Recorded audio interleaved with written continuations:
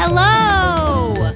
Welcome back to Monocycle, a weekly podcast presented by Man Repeller and hosted by me, Leandra Medine.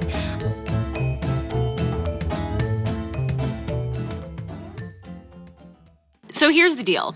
When I was in Paris last week, I was driving by the Louvre with a couple of friends, and they were talking, and they both sort of stopped short and were like, my gosh, it's just so beautiful.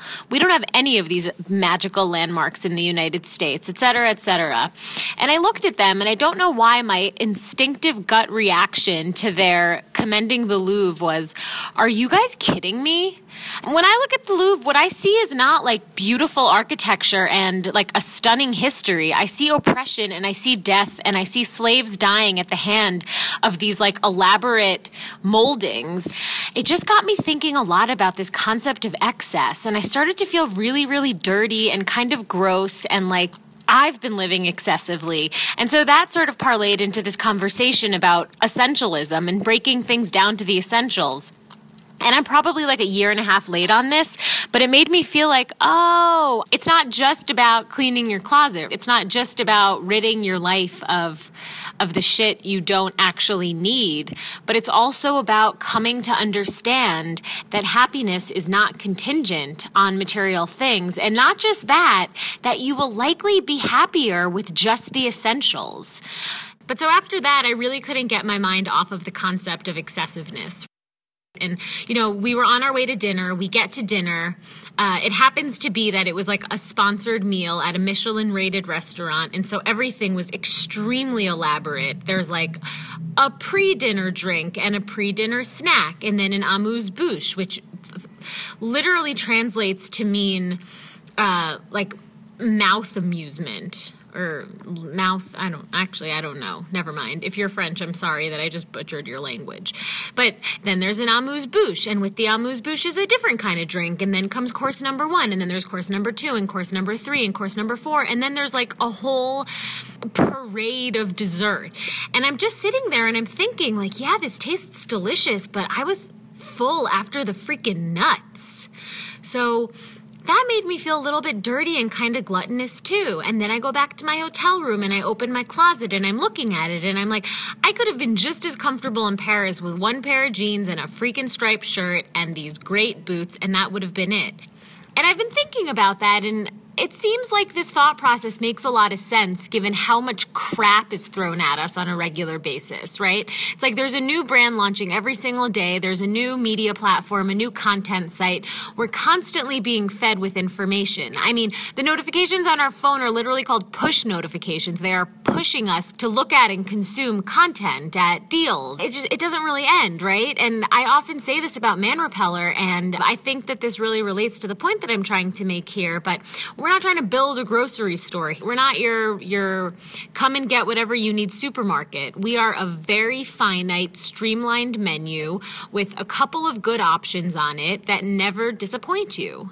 I don't know if that analogy actually makes sense to you, but my point is ultimately this: that in a world where there is so much, all we really need are strong, quote-unquote, curators to help us understand what is actually essential.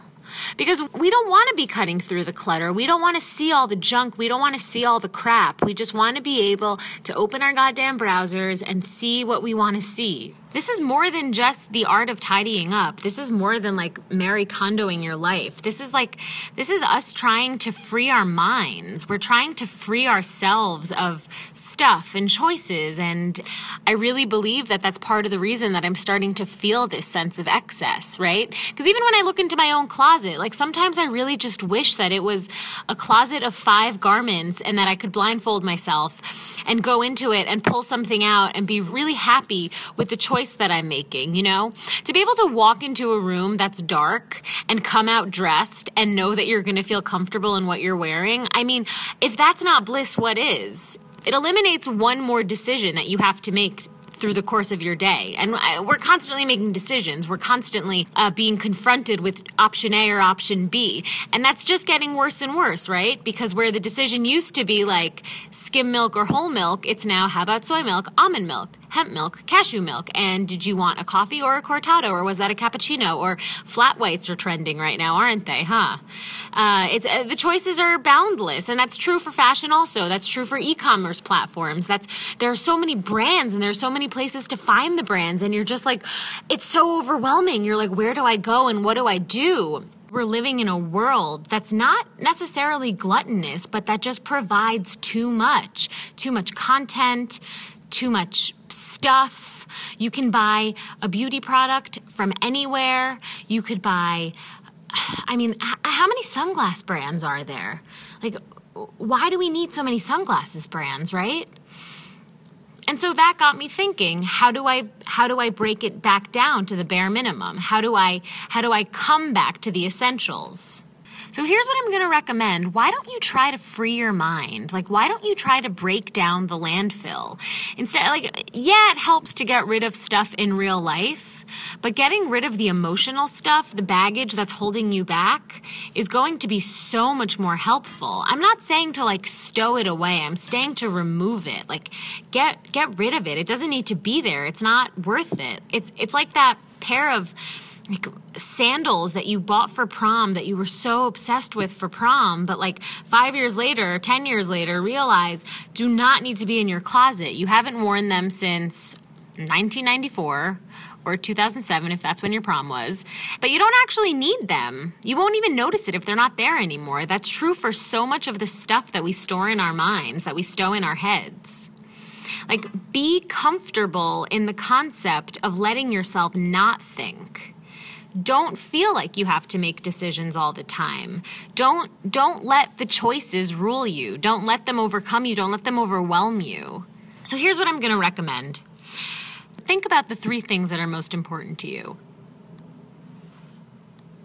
Do you have an answer yet? For me, that's family, religion, and love. And I guess all 3 of them, come hand in hand. But those are my essentials, right? Being with my family, that's my husband, my parents, my husband's parents, the family I've chosen, those are my best friends. And then religion, right? That's something really special for me. It's something that I can look to without feeling like I have to compete with it, or I can compete with it. It's so much bigger than I am, and humbling in a lot of ways as a result of that. And then love, right? Those are my essentials. And none of those things involve foamy food or wine or footwear. That's the stuff that keeps me grounded and centered, and it's easy to get caught up in the other stuff. But there's a way to find a balance. There's a way to do both. There's a way to swing both. So write down your top 3 essentials. Think about what those top 3 essentials mean for you, and then act on those essentials. Think about those essentials. Ask yourself what would be the worst thing if all the other excess went missing. And tell me how that feels. Tell me if your mind feels just a little bit lighter, if you feel a little airier on your step. And when you're done with all of that, a really thoughtful thing to do might be to give us a 5-star rating on iTunes. I've missed you. I'm so happy to be back. Next week, we're going to talk about turning Saturday into a state of mind.